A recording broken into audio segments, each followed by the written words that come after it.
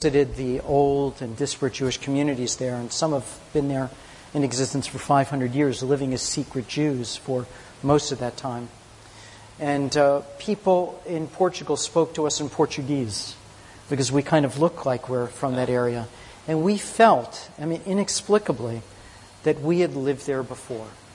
And in fact, perhaps we did, because when we trace the history of our families, when we trace our way back from Germany and Poland and the Ukraine and the Baltic states, we know, at least on one side, we know that our families came from the Iberian Peninsula and made their way up through Germany to Poland to the various places from which we came.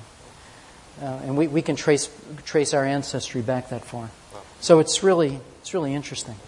Theory. Well, Steve is very graciously come this morning en route to a wedding that he's performing downtown, and we promised we would get him out of here in time for him to do that. So we've got 5 more minutes, and I don't want to monopolize the privilege of the microphone, and I want to allow you all a chance to ask some questions as well. Joe? Thank you.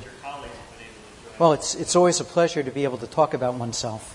I don't have that opportunity in my own home congregation. I was curious in your relationships with different Christian clergy, specifically with JC, but with other Christian clergy, or SJS or any other programs or whatever.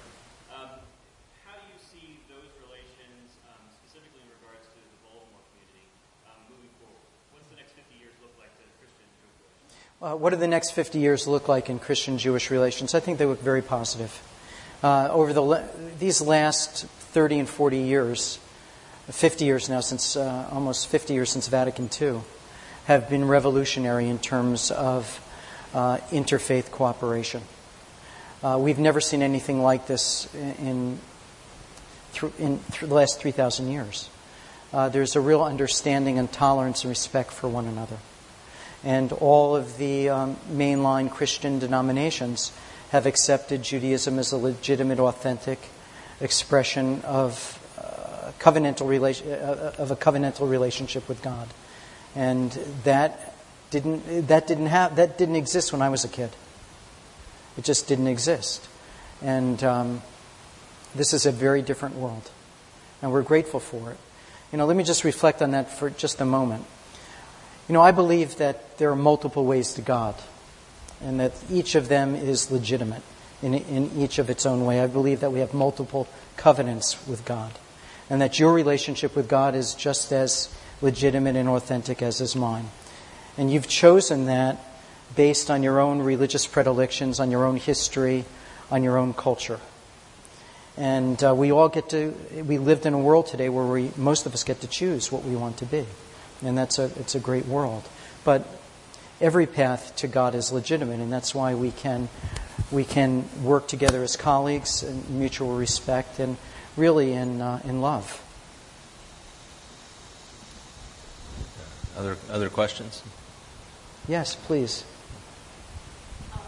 Just briefly, going back to what you said, are you familiar with the DNA Project, which does trace tribal roots? Am I familiar with the DNA Project, which traces tribal roots? Yes, I am. Okay. I thought you meant to refer to that in your statement. You say you think the Well, while I haven't personally had my DNA tested, and once I get some extra money, I may do that.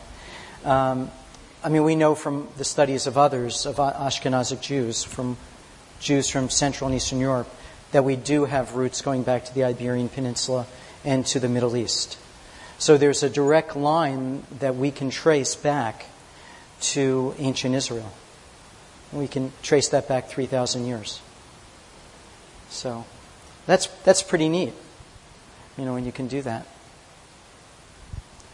Another question, Darcy. I'm just curious, going back to what you said about the way the Congress is describing Joshua versus the Yeah. You mentioned that you don't know whether Jews socially stay vegan. So are you saying that experience being cast that experience as fact is not central to my belief system. Do I think my ancestors believed it happened? And therefore I celebrate that, and it becomes central, it becomes a core of my Jewish practice and my Jewish belief. But it doesn't matter if it really happened. What really matters is how we've experienced it, that God entered into history at some point and brought the Jewish people out of slavery, that God ended oppression, that God caused us to understand and have empathy with the orphan, the stranger, the widow, with the oppressed. That's what's really important about that. And we understand and should understand what it means to be a subject people. And that when we have power, we need to be sensitive to how we treat others who are on the margins. I think that's what's really important about that. But we may never know if it really happened. There's no extra-biblical source that says Jews were slaves in Egypt. The oldest source we have for the existence of the Jewish people is the Merneptah Stela from the 12th century.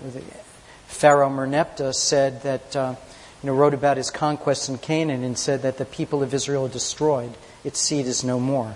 Well, that was 3,200 years ago, and here we still are. So we know that there was a Jewish people. We know we're descended. We know we're very ancient. But we can't prove really anything beyond that. That reminds me of a Sopranos episode. Did you see that one? No, I don't think so. That's the one where Tony's guys are having a dispute with basically a local gang of Orthodox Jews, and at the end, the end of the show, the one Jewish guy is getting beaten up, and he talks about he says, we survived this, we survived Masada, we survived. He says, we survived the Roman Empire. Where are the Romans now? And Tony Soprano says, well, you're looking at them. But Steve, thank you for coming. You're welcome. You really have given us just I think a very helpful picture of your tradition. We're grateful for. Well, this is really you fun to be here, and you can invite me back anytime. Well, thank you. Thank you so much. And sorry I have to leave, but thank duty you. calls. I'll invite you all to stand up Thank you. as we move on with the Thanks very service. Stand up and say hello to somebody, please.